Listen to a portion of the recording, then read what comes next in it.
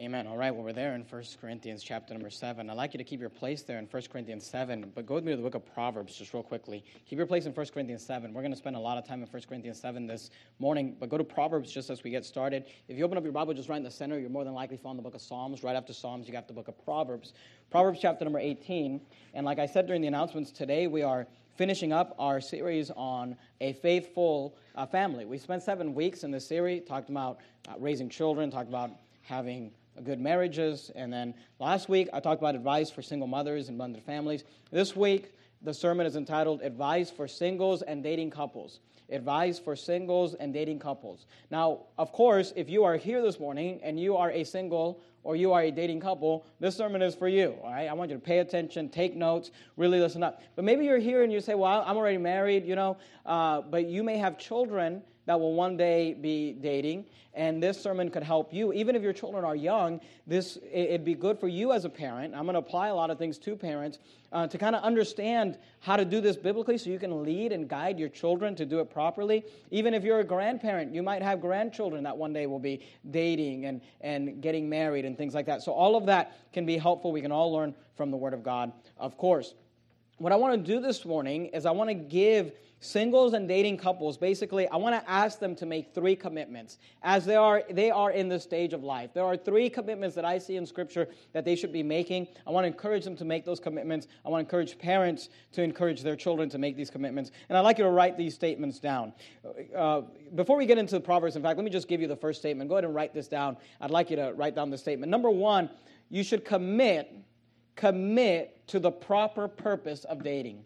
Commit to the proper purpose of dating. Today, we have a lot of ideas. People have a lot of ideas of what it means to date and to be in a dating relationship. But I want you to understand that when you come to the Bible, there is one proper purpose for dating, and that is marriage. The end game of dating is marriage. You don't date just to have fun, just to have a good time, just to do things with other people. All of that is fine and all of that is part of it. But the purpose of dating is marriage. And if you are here this morning and you're single, you're a young person, you're getting ready to start dating, maybe you're a few years away, or maybe you're dating right now, or you're in that state, I want you to commit, number 1, to the proper purpose of dating. And here's what I want you to understand. Most people should get married.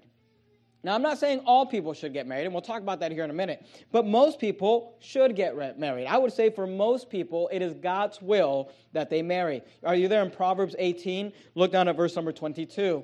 Proverbs 18 and verse 22.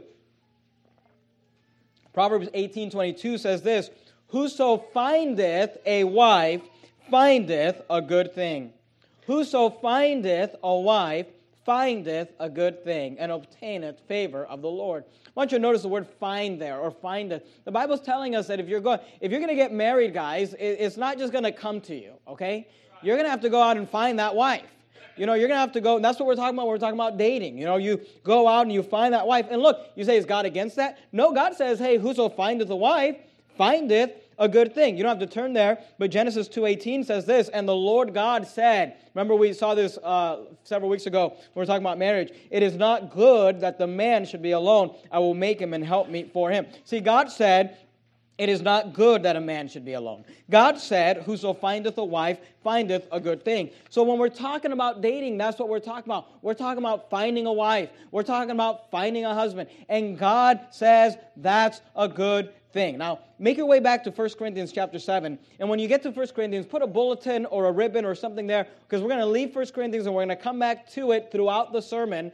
We're going to be in 1 and 2 Corinthians a lot this morning, so just make sure that you keep your place there. I want to say this, though. I would say that for most people, it is God's will that they marry. It's God's will that they engage in dating. Why? For the purpose of marriage, to find a wife, to find a husband. But I will say this, there may be a rare exception to that rule of marriage. I believe that it may not be God's will for everybody to get married, but I would say that is rare.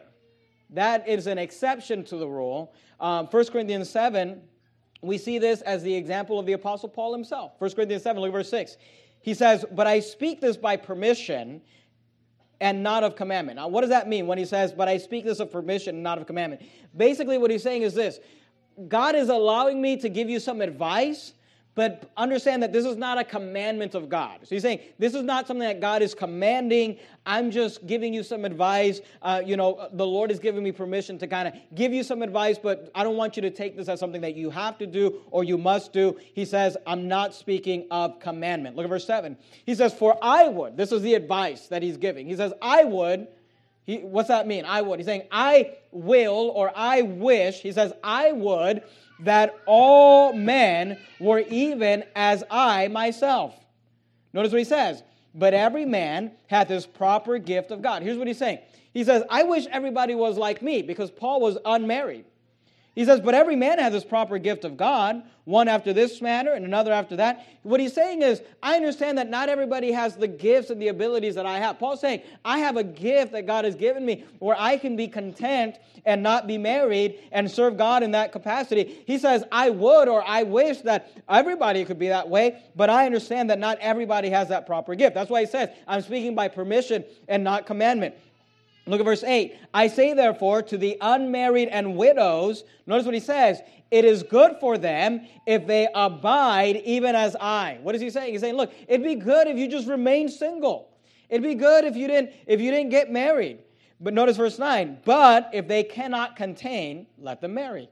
For it is better to marry than to burn. So he's saying, look, some people cannot contain. Some people, if they live their lives as a single person, they're going to end up, in all sorts of sin and things they shouldn't be doing. If they cannot contain marriage, but he's saying it may be God's will for a single individual that's never been married to remain unmarried. And Paul explains in this passage that it is because he's able to serve God without anything holding him back, without any responsibilities. He's able to just give himself 100% to God. And he says that's a good thing, but it's not for everybody. He says, I speak this by permission and not by commandment. And by the way, to be a pastor, one of the qualifications is that you be married. So obviously, if you want to be a pastor, you can't be, just living as a single person. Even if you're living a godly life, because God makes a qualification there about being married and having children. Look at verse 28, 1 Corinthians 7:28. He says, just to make the point, he says, but and if thou marry. He says, if you end up getting married, he says, thou hast not sinned. And if a virgin marry, she hath not sinned. Nevertheless, such shall have trouble in the flesh, but I spare you. Look down at verse 37, same chapter. Nevertheless, he that standeth steadfast in his heart, having no necessity, but hath power over his own will, and hath so decreed in his heart that he will keep his virgin.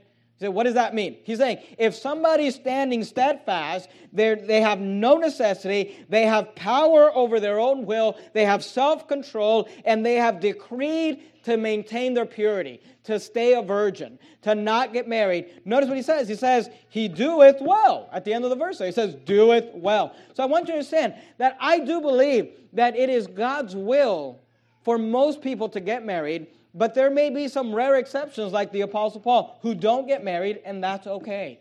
There's nothing wrong with that. As long as you are maintaining your purity and you're giving yourself to God, those are good things. But let me say this, though. Because again, what are we talking about? What's the first commitment? The first commitment is that you commit to the proper purpose of dating. What is the purpose of dating? It is to marry. It is to find a wife. It is to find a husband. That is the whole point. So with that said, since marriage is the purpose of dating, then there are certain situations in which individuals should not date. What are those situations? And again, I'm talking to single, young people, married people, people that have never been married, or people that are widowed. Okay, we dealt with divorce and remarriage last week. I'm not going to go back there. But let me say this. For those of you that have the biblical option of getting married, you may not be in the place to start dating because of the fact that the purpose of dating is to find a spouse. You should not date, in my opinion, if you are too young to marry. And I realize that today this is not a popular thing, but today in our society, it's normal for 12-year-olds, 13-year-olds, 14-year-olds, 15-year-olds, they're dating, they've got a girlfriend, they've got a boyfriend. But listen to me, a 14-year-old's not ready to get married. So why are they dating? I'm not even comfortable with 16-year-olds dating.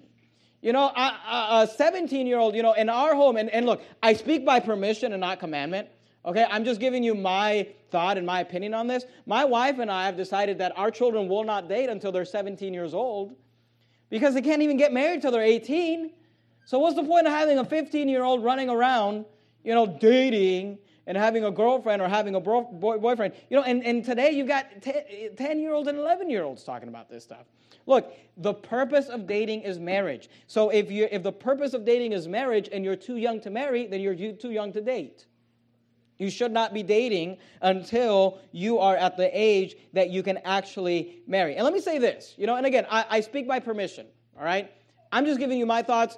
You guys do whatever you want. I'm not against you, and if you've done other things, I'm not against you. My wife and I got married when we were 18 years old. We got married 2 weeks after we graduated high school, after I graduated high school. And it worked out great for us, and we're glad we did it, and praise the Lord. But here's the thing. We have actually decided in our home that we're going to encourage our children to not marry until they're 20 years old. Now, look, they may do it before that, because in our country, when you're 18 years old, you get to make your own decisions, and nobody can stop you, right? But we're just going to try to encourage them and try to help them to just make the decision to not marry until they're 20 years old. You say, why is that? Because in the Bible, you're not even considered an adult until you're 20 years old. You don't have to turn there, but in Numbers 1:3 says this, from 20 years old and upward, all that are able to go forth to war in Israel, thou and Aaron shall number them by their armies. And again, if our children decide to not do that, that's their decision. That's just how we're going to try and encourage. But here's the thing. They're not even eligible legally for marriage till they're 18. So we just think, 17 years is a good age for people to start. But here's what I'm trying to tell you. You should not be allowing your 13-year-olds to be talking about girlfriends and boyfriends and these things. They're too young to get married, so they're too young to be dating. Why? Because the purpose of dating is marriage. Now, with that said, go to 2 Corinthians chapter number 6. With that said, what was the first point? The first point was that you commit to the proper purpose of dating. That you commit to the proper purpose of dating. What is the proper purpose of dating? Marriage. So if you're too young to marry, you're too young to date. But let me say this. Since the proper purpose of dating is marriage, I also believe that you should not date someone who is not saved. You should not date someone who is not saved. You say, why? Because you should not marry someone who is not saved. And if you should not marry someone that is not saved, and the purpose of dating is marriage, then don't even date someone who's not saved. You say, where do you get that from the Bible? 2 Corinthians chapter 6, look at verse 14. 2 Corinthians 6:14. 2 Corinthians 6:14 says this, be ye not unequally yoked together with unbelievers. Be ye not unequally yoked together with unbelievers. Now, this is not specifically talking about marriage. This is talking about partnering up with unbelievers in general. I don't think a saved person should be partnering up in business with an unsaved person.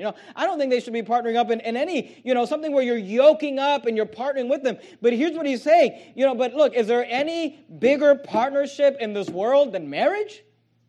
It says, be ye not unequally yoked together with unbelievers. Why? For what fellowship hath righteousness with unrighteousness, and what communion hath light with darkness? And here's what the Bible is teaching, is that, and there's other places where we learn this principle too, but saved people should marry saved people. Look, you should be marrying believers. You should be marrying people in the Lord. You should be marrying people that are saved. You should not marry someone that's not saved. And you say, well, that doesn't really affect, anything if I'm saved and she's not saved. That's what they all say till the children come along. Then all of a sudden it's like, well, actually, I wanted them to go to the Catholic Church. It's like, yeah, well, you married a Catholic. That's why. That's the problem. Marry someone who believes like you. Be ye not unequally yoked together with unbelievers. So when we understand and when we commit ourselves to the proper purpose of marriage, what's the proper purpose of marriage? Of dating? It's marriage. The proper purpose of dating is marriage. So if you're dating for the purpose of finding the person that you're going to marry. Therefore, if you're too young to marry, you're too young to date. And if you can't marry them because they're not saved, you shouldn't date them. And today you'll have people will hear my testimony. Back I think last year on our anniversary, my wife and I's anniversary landed on a Sunday. On that Sunday, I preached a sermon entitled "How I Met My Wife." And I went through our testimony, and I taught some things from our testimony and from Scripture, of course. And I talked about how we met and how, the Lord allowed me to get my wife saved, and things like that. And that's been a message. I mean, just last week, somebody was telling me they were blessed by that sermon. I think that sermon has like 6,000 views or something on YouTube. I get a lot of feedback from that sermon, people telling me they liked it or it helped them or whatever. But, sometimes people hear that testimony, or they'll hear a similar testimony to Pastor Anderson, where he got his wife saved, and they'll think like, oh, so, we should go start dating, unbelievers. But please understand this. Something that I never did, and something that Pastor Anderson never did, was date an unbeliever. We got an unbeliever saved, got them in church, they started growing, and then we dated them. That's different than getting involved, emotionally and romantically with someone that's not even saved, because you're hoping you're going to get them saved. Look, that's a bad deal. And then here's what that brings is they understand that, oh, they're not going to marry me unless I say this prayer. So you get these false conversions. Then you wake up one day, next to a reprobate or something. I'm just telling you, do yourself a favor and don't date people that are not believers. And don't date people that are not believers. And you say, well, I'm a single guy. Then get girls saved. Bring them to church. Get them baptized. Help them grow in the Lord. Disciple them. And if it's God's will, maybe it'll open up to something like that. But the purpose of dating is marriage. So number one, commit to the proper purpose of dating. What is that? It's marriage. Therefore, if you're too young to marry, you're too young to date. Therefore, you should not marry unbelievers because it's not going to work out well for you. Here's point number 2. Go to 1 Corinthians chapter 6. Point number 1 was commit to the proper purpose of dating. 1 Corinthians chapter 6. Here's point number 2. Commit to protect your purity while dating. Commit to protect your purity while dating. 1 Corinthians chapter 6 teaches on the subject of purity. And here's what I want to tell single people and dating couples is that you should commit to protect your purity. You should determine to remain pure. What am I talking? I'm talking about being a virgin until your wedding day. Male and females should commit in the Lord to say, I will remain, I will protect, I will keep my purity until the day that I'm married. Now look, if you're listening to me preach this and you say, I've already messed that up, that's already gone, then just ask God to forgive you, and from here on, determine to protect your purity. But the best thing, God's will, would be that a young man and a young woman would walk down the aisle and, say I do, and give a vow to God and to each other, and that they would be pure when they do that, and that they would be virgins when they do that. And I understand that is not what's taught today in our society, but you know what? I don't care what the society teaches. This is what the Bible teaches. 1 Corinthians chapter 6, look at verse 12. 1 Corinthians 6:12. Notice what the Bible says. Paul says this, all things are lawful unto me, but all things are not expedient. What does that mean? Here's what he's saying. He's saying just because you can do something doesn't mean you should do something. People say like, well, if I do that, am I going to lose my salvation? No, you know what? All things are lawful unto you, but that doesn't mean that all things are expedient or convenient or in your best interest. All things are lawful for me, but I will not be brought under the power of any. Look at verse 13. Meats for the belly, and belly for meat, but God shall destroy both it and them. Now, notice what he says. The body is not for fornication. What's fornication? It's a physical relationship before marriage. It says the body is not for fornication, but for the Lord, and the Lord for the body. Hey, listen to me, young people, children, teenagers, young adults that are single. You need to understand that your body belongs to God. It is God's. He owns it. The body is not for fornication, but for the Lord. Notice verse 14. And God hath both raised up the Lord and will also raise up by his own power. Know ye not that your bodies are the members of Christ? Shall I then take the members of Christ and make them the members of an harlot? God forbid. What? Know ye not that he which is joined to an harlot is one body? For two, saith he, shall be one flesh. But he that is joined unto the Lord is one spirit. Notice verse 18. Flee fornication. He says, flee fornication. Every sin that a man doeth is without the body, but he that committeth fornication sinneth against his own body. Young people, listen to me very carefully. Every sin that a man committed is without the body. You do all sorts of sins. You steal something. You smoke something. You say something. You do things, and it affects things outside the body. But there is something about the sin of physical relationship that messes with you up here. Every sin that a man doeth is without the body, the Bible says. But he that committeth fornication sinneth against his own body. And you know, when you end up counseling with people in their 30s and in their 40s and in their 50s, and they're bringing up to you sins from their youth, they're usually not bringing up to you the fact that they stole an M&M's bag. They're usually not bringing up to you the fact that they cheated on their test in high school. They're usually bringing up sins that have to do with the physical relationship. Why? Because every sin that a man committed is outside his body. But when you fornicate, you are sinning against your own body. It's a sacred place. It's a sacred thing. Commit to keep purity. Commit to keep clean. Commit to not sin against God in that area. Look at verse 19. What? Know ye not that your body is the temple of the Holy Ghost which is in you, which ye have of God, and ye are not your own, for ye are bought with a price. Therefore, glorify God in your body and in your spirit, which are God's. Amen. You know, you say, what do you want to tell young people? Well, first thing I want to tell them is to commit to the proper purpose of dating. But secondly, I want to tell them to commit to protect their purity while dating. Commit to protect your purity while dating. Now, I want to give you some specific ways that you can do that, some practical ways. But before you do that, let me just speak to something real quickly. In fact, just go with me. Keep your place there, 1 Corinthians. Go with me to the book of Exodus. Exodus chapter number 22. Genesis, Exodus. I heard one of the stupidest so-called biblical teachings, recently, where somebody was trying to make this point, where if you end up committing fornication with someone, you're all of a sudden married with them.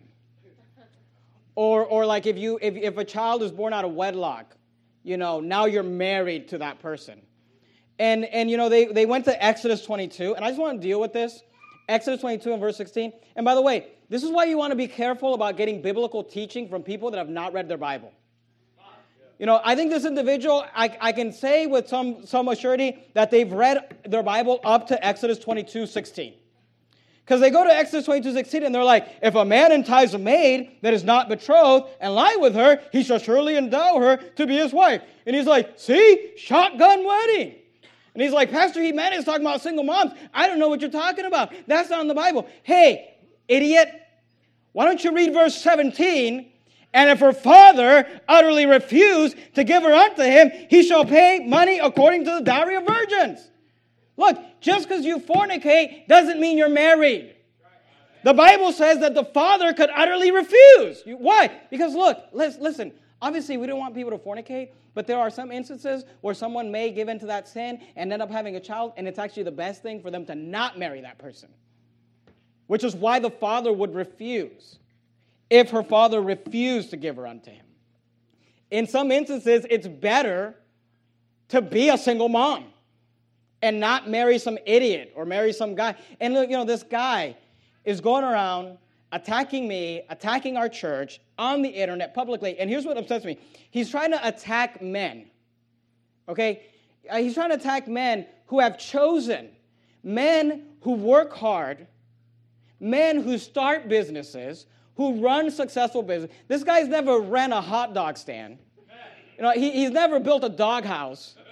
And he wants to attack men. And listen to me. The men that should be respected and admired in our society? The men who choose to marry a woman that have children, and that man chooses to love those children and to provide for those children and to accept, that's a man that you should respect. And these guys that are attacking men like that, you know what? You're not half that man. And here's what's funny about that. It's like, and they want to talk about, you're putting your resources into somebody else's offspring. Oh, do you mean like Joseph, the stepfather of the Lord Jesus Christ? Is that who you're attacking? Because I think the Lord Jesus Christ was probably thankful that a man was willing to love him and accept him and provide for him, even though it wasn't his offspring. Look, and when people make stupid statements like that, investing your resources into somebody else's offspring, here's what that should tell you. You're talking to someone who's highly covetous. They speak only in terms of materialism. Investing my resources into another man's offspring. This guy is a loser. I would rather line myself up with men like Joseph, men who are willing to love children and take them in, even if maybe their own parents aren't willing to or their own fathers. And then, here's the worst part. he wants to use the animal world. These lions, they want to act like they're intellectuals. They don't even know how to spell. Want to act like they're intellectuals. The Bible says that making themselves wise, they became fools. And, these lions and these birds, they would never do something like that. Let me explain something to you. I know you haven't got to this part in your Bible reading yet, but in 2 Peter 2:12, the Bible says this, but these, as natural brute beasts, made to be taken and destroyed, speak evil of things that they understand not. What the Bible teaches that the only people who look at animals and say, oh, we should act like that, are a bunch of filthy reprobates. The only people that would look at a lion or look at a bird and say, well, that's how we should run society and that's how marriage should be. The only people that would act like that are a bunch of animals themselves. They're brute beasts made to be taken and destroyed. And it's funny because they speak evil of things that they understand not. Things like work, things like women, things like responsibility, and shall utterly perish in their own corruption. And this guy's attacking, and let me just settle some things. Because this guy's attacking our church, and he's attacking individuals in our church who are divorced and remarried. And you know what? We preach against divorce, I preach against divorce, but you know what? People can be forgiven for divorce. Doesn't God forgive? Can't you move on? And he'll attack people who are divorced, and here's what he'll say. Say, well, in the New Testament, divorce is called adultery, and in the Old Testament, adultery, like real adultery, where a man who's married goes out and, commits adultery on his wife, is supposed to be put to death, so therefore we should put these people to death. Okay, let me explain something to you. This guy has admitted to having a pornography problem. Let me explain something to you. The Bible says that if a man look on a woman to lust after her, he has committed adultery with her already in his heart. So by your feeble-minded Bible interpretation, we should put you to death. Why don't we start with you? And it's like you say, well, why are you dealing with this? Here's why I'm dealing with it. Because these people, I want to teach them a lesson on judgment. And I want to teach them how to spell it too. But I want to teach them a lesson on judgment. Because look, doesn't the Bible say, judge not that ye be not judged? Maybe you should deal with the beam that is in your eye before you start trying to call people's sins out. Maybe you should just get your own. And people say like, oh, you should stop preaching against these guys that you threw out and you ran out. And let me say this. I threw one out and I ran out the rest. They try to act like there was some sort of a church split. We left of our own accord. Oh, really? Because I'm pretty sure the last service that you were here on a Sunday night, I got up behind this pulpit and I said, I'm sick and tired of dealing with this. Tonight you make a decision. You get in or you get out. And that was their last service. And I got an email saying, in the subject line, decision, we're getting out. I don't think you didn't leave. I ran you out. I kicked you out. I ran you out. And people were like, oh, well, you should stop preaching about the sins of these guys that you kicked out and you ran out. Listen to me. If I stop preaching against the sins of these guys, then I can't preach against pride. I can't preach against covetousness. I can't preach on contention. I can't preach on sodomy. I can't preach on anything. Laziness. You say, oh, sodomites? I don't know. When 3 single guys are hanging out at Costco, it's just a little weird.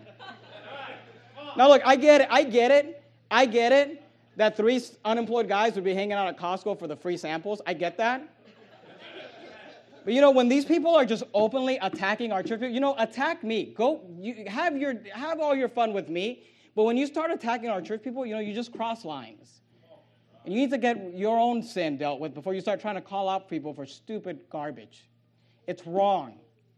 And these guys, and here's how it goes. So you call them out, you preach, you just prove them wrong. So then how do they respond? Oh, yeah? Well, you're short. Oh, wow. Okay, you win. Listen to me. When you're fighting with someone and their gotcha is you're short, let me explain something to you. You're winning. All right, look. I have as much control about being short as these guys have control over the fact that they were born imbeciles. Okay, why don't you just argue the Bible? Why don't you just look at Scripture? You say, well, I don't think you should be saying these things. You know what? These people are brute beasts made to be destroyed. And you should judge not that ye be not judged. You say, well, I don't think you should be bringing up our sins. Then don't bring up other people's sins. Amen. Then just deal with your own sins and get yourself right with God. And stop bringing up all sorts of stupid garbage. Anyway, go back to 1 Corinthians 7. 1 Corinthians 7. Let's talk about how to protect your purity.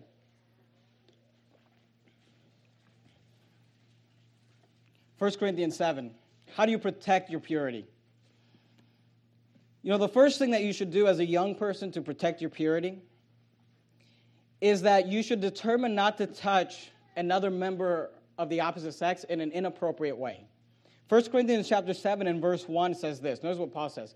He says, now concerning the things whereof ye wrote unto me, he says, it is good for a man not to touch a woman. Now, what's the context of that? Saying it's good for a man not to touch a woman. Verse 2, nevertheless, to avoid fornication, let every man have his own wife, and let every woman have her own husband. So what's he talking about? Here's what he's saying. You shouldn't touch a woman if it's going to lead to fornication. That's the context. And I want to make sure you understand that. Go to Luke, just real quickly. Luke chapter 7, Matthew, Mark, Luke. Because some people take that verse a little too far. You know, now concerning the things whereof you wrote unto me, it is good for a man not to touch a woman. I've literally known of churches where they're like against, you know, a man shaking another woman's hand. Because the Bible says, you know, it's good for a man not to touch a woman. Yeah, if that touch is gonna lead to fornication. Nevertheless, to avoid fornication, let every man have his own wife, let every woman have her husband. I don't believe it's talking about just like a shaking of hand or something that's, you know, a general thing like that. You say, well, why don't you think that? Well, are you there in Luke 7? Look at verse 36. Was our Lord Jesus Christ perfect and without sin?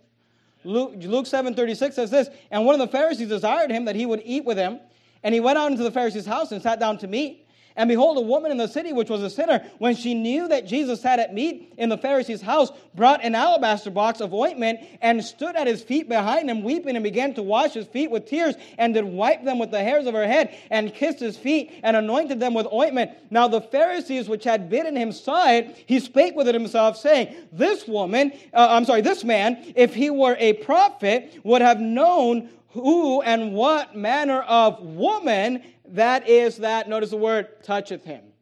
For she is a sinner. So here we have a woman who's washing the feet of Jesus, which is a common practice in their culture. He's actually rebuking them for saying, you know, I came into your house and you didn't wash my feet. I came into your house and you didn't do these things. So look, was Jesus against, you know, first of all, is this woman doing that in a romantic, physical way? The answer is no. All right, Jesus was perfect. He was pure. He was without sin. But this woman was touching him in a way, and obviously in our culture that would be weird, all right? We're not going to start foot washing ministry. But, you know, in their culture, it was accepted. Here's all I'm saying. I don't think there's anything wrong with somebody shaking a hand, you know, or something like that. But I do think if you're touching in a way that's going to lead to a physical relation, especially in sin, that's inappropriate. You know, I don't think, and I don't want, you know, males and females that aren't married to each other hugging each other. Okay, I think a handshake is fine. You know, other than that, I don't. It's, you know, other cultures do other things, and you let them do whatever they're going to do. But the point that I'm making is, it's not saying like you can't shake a hand. Okay, it's talking about not touching in a way that's kind of romantic or a physical type thing. So look, young people, you singles and dating couples, hey, you should determine not to touch. You know, you should determine maybe not to hold hands on dates. Or things like that. You say, why? Because it's good for a man not to touch a woman. Nevertheless, to avoid fornication, let every man have his own wife. Okay, so how do we talk about protecting your purity? Well, determine not to touch a member of the opposite sex in an inappropriate way. But there's another way. Go to Romans chapter number 13. Romans. If you're there in Luke, you're going to go past John, Acts, Romans. If you're in 1 Corinthians, you're going to go back into Romans 13. So what are ways that you can protect your purity? Well, number one, determine not to touch a member of the opposite sex in an inappropriate way. But number two, determine not to be alone with a member of the opposite sex. And by the way, this is good when you're single, when you're dating, and when you're married. You know, it's a good rule to just, if you're a married man, to not be alone with another woman that you're not married to. You know, as a rule, I try to make sure that I'm never alone with a woman I'll be alone with my mom, you know, or my sister or my wife, but I don't ride in cars with women that I'm not married to or things like that. You say, why? Romans 13:14. Romans 13:14. But put ye on the Lord Jesus Christ, and make no provision. That word provision means supplying resources or opportunities. And make not provision for the flesh to fulfill the lust thereof. See, when you are alone together, what you're doing is you're making provision for the flesh. You're giving your flesh an opportunity to maybe go down a road that you never wanted to, you never intended to. I just believe when people are dating, they ought to date in public places. Don't be alone in some room. Don't be alone by yourself. Don't be alone with someone. In order to protect your purity, determine not to touch each other, in a romantic way, in order to protect your purity. Let me say this. Go to 1 Timothy chapter 5. 1 Timothy chapter 5. 1 Timothy 5. 1 Timothy 5. Look at verse 1. 1 Timothy 5:1.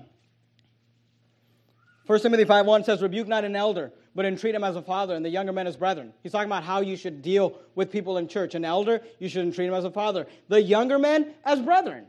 And by the way, the Bible is teaching here that men within church, the younger men, and by the way, in the Bible, a younger man is 60 years old and under. You should treat each other as brothers, and you guys can have that relationship. But as a pastor, as an elder, either as a pastor or someone who's physically older, the Bible's teaching me here that I should attempt to have a different relationship, where I'm not necessarily just buddies with everybody. And obviously we want to be friends with everybody, but there are lines that can be crossed there. He says, rebuke not an elder, but entreat him as a father, and the younger men as brethren, the elder women as mothers. We should treat our elder women in our church as mothers. Notice what the Bible says, though. The younger what? The younger women as sisters with all purity. Listen to me. We have had guys in this church that are, dating age, and they're running around like a dog in heat. It's good to find a wife in church. It's good to date and to get to know people. But make sure you are treating these girls with all purity. Make sure you're being appropriate with them and you're not making stupid statements and saying things about them. We're talking about them with other people. Hey, the Bible says a man that the elder women as mothers and the younger women as sisters with all purity. And I'm not saying that you shouldn't talk to them. You shouldn't. Look, Proverbs 18, where we started, whoso findeth a wife findeth a good thing and obtaineth favor of the Lord.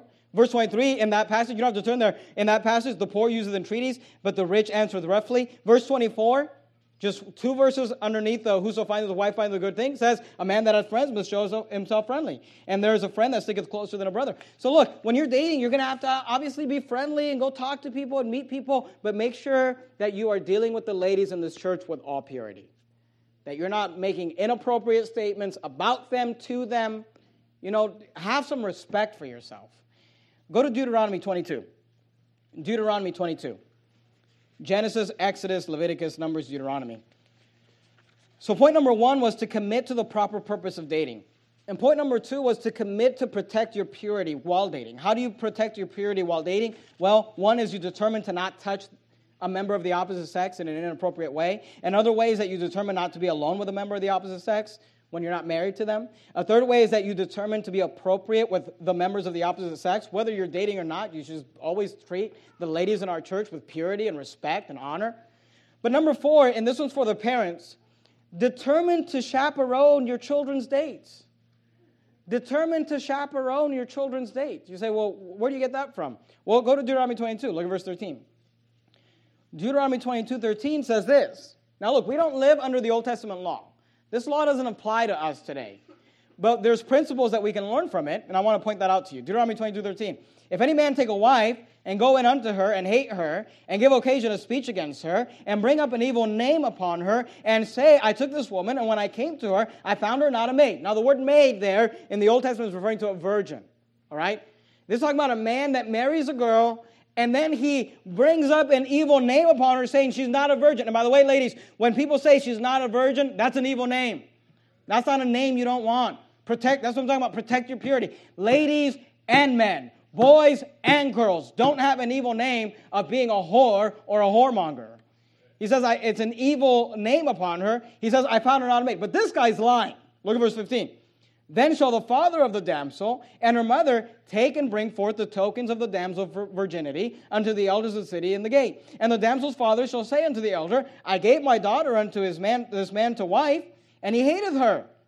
And lo, he hath given occasion to speech against her, saying, I found not thy daughter a maid. Yet these are the tokens of my daughter's virginity, and they shall spread the cloth before the elders of the city. And the elders of that city shall take the man and chastise him, and they shall immerse him in 100 shekels of silver, and give them unto the father of the damsel, because he hath brought up an evil name upon a virgin of Israel. That's how we know the word maid is referring to a virgin. And she shall be his wife. He may not put her away all his days. This guy's trying to get a divorce because he's saying, well, she wasn't a virgin, and she's not allowed to because the father was able to prove the fact that the girl was a virgin. We don't live under this law. We don't do these things, but I just want you to understand this. The principle we can learn is that God expects the father to ensure the virginity and purity of his children. He was able to say, no, he's lying. She's a virgin. I can prove it. And you know, as a father, again, I'm speaking by permission. You do what you want. But when my children are old enough, my daughters are old enough to start dating, and my sons, we're going to make sure that they're chaperoned. That there's never an opportunity where they're alone. Now, look, we will give them time. You know, we'll sit across the restaurant from them, all right? So they can be on the other side and have some, be able to be private or whatever. Or, we'll make sure. But look, we're not just going to let them go off around town by themselves. Why? Because I want to be able to stand. I want to stand there on that wedding day and say, I can assure she's a virgin. Amen. I can assure he's a virgin. I took my responsibility as father, seriously. So look, what are we talking about? We're talking about commit to the proper purpose of dating. What's the proper purpose of dating? It's marriage. So if the proper purpose of dating is marriage, and you're too young to marry, you're too young to date. If the proper purpose of dating is marriage, and you can't marry an unbeliever, then you shouldn't date an unbeliever. We talked about commit to protect your purity while dating. How do you do that? Well, you determine not to touch a member of the opposite sex in an inappropriate way. You determine not to be alone with a member of the opposite sex so that you're not making provision for the flesh. You, as a parent, make sure that they are supervised and chaperoned until the day that they are married. Number 3, commit to prepare patiently before dating. Commit to prepare patiently before dating. What is it that you're supposed to do when you're too young to date, or maybe you're old enough to date, but you're not dating anybody? That special gal or that special guy hasn't came by yet. You're still waiting. What should you be doing? Well, you should be patiently preparing yourself. Don't allow that time to be wasted. I'm not going to have you turn there. I'm just going to read for you out of Ruth, chapter number 3. But we talk a lot about the virtuous woman, don't we? Proverbs 31, and that's a great passage. Every young lady in this church should read that, study it, understand Proverbs 31 and what it means to be a Proverbs 31 woman. And what is the Proverbs 31 woman? She's a hard worker. She's loyal. She's faithful. She's kind. She's the perfect wife, right? She's the perfect mother. Proverbs 31 gives us just a great example of a married lady, of a wife who's just hitting it out of the park in those areas. Here's what's interesting, though.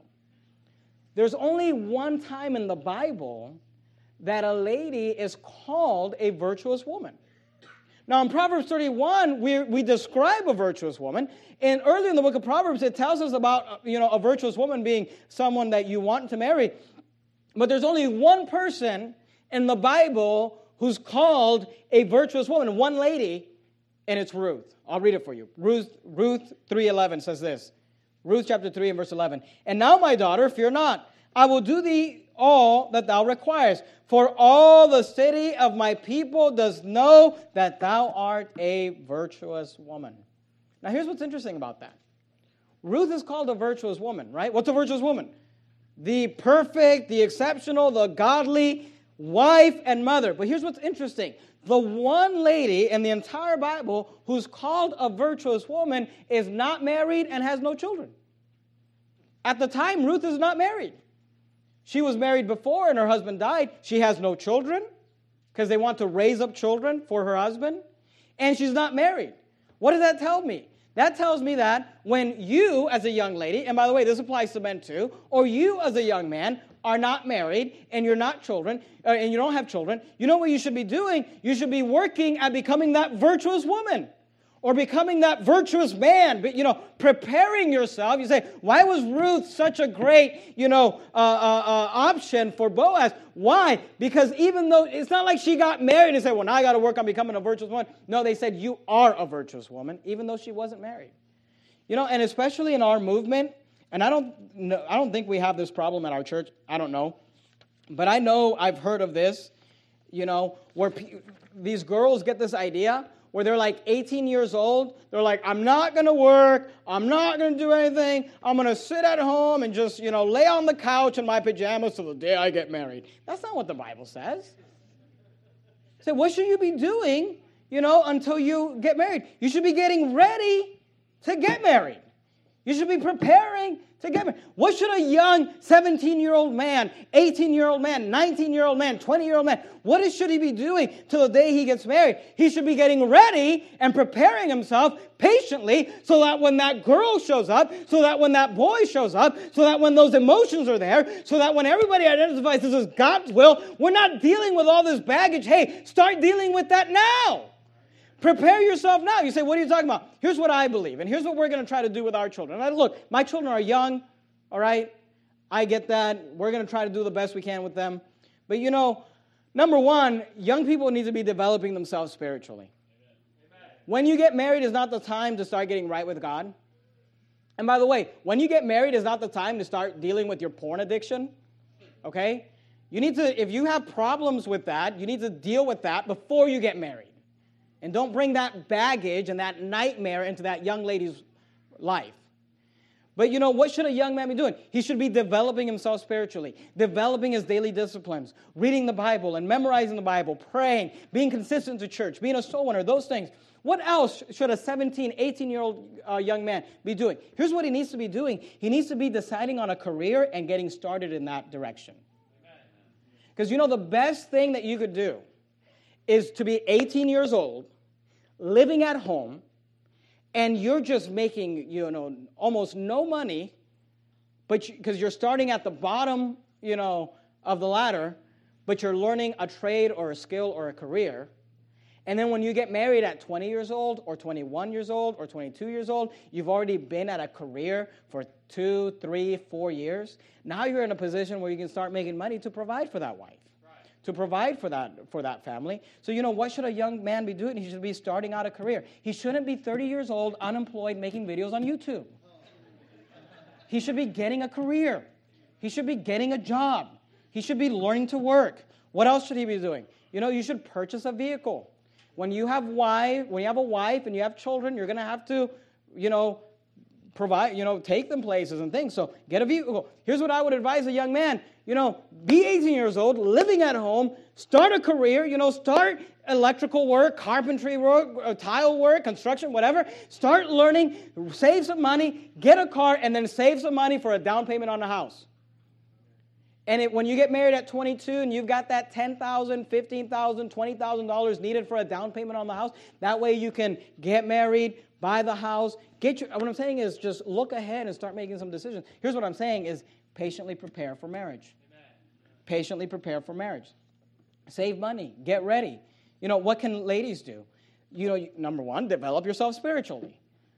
Develop your daily disciplines of Bible reading and prayer and Bible memorization and church attendance and soul winning. All of that applies to you. But you know what? They should be learning the skills that they need. A young teenage girl is at the place, she should be cooking dinners for the entire family.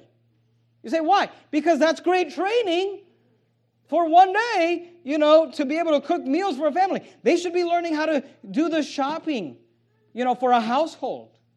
And being frugal and getting good deals and figuring out, how much milk do we need for 5 children? And how much, do we need for that? How much rice do we need to buy? They should be learning the skill. They should be learning skills like sewing, like cutting hair, like baking. My wife bakes. I don't know. She bakes for our family and for my extended family. I don't know how many hundreds of dollars or thousands of dollars she saved us over the years of never buying a birthday cake for anyone in our entire family. Why? Because she bakes awesome cakes, and they're even better than the ones at the store.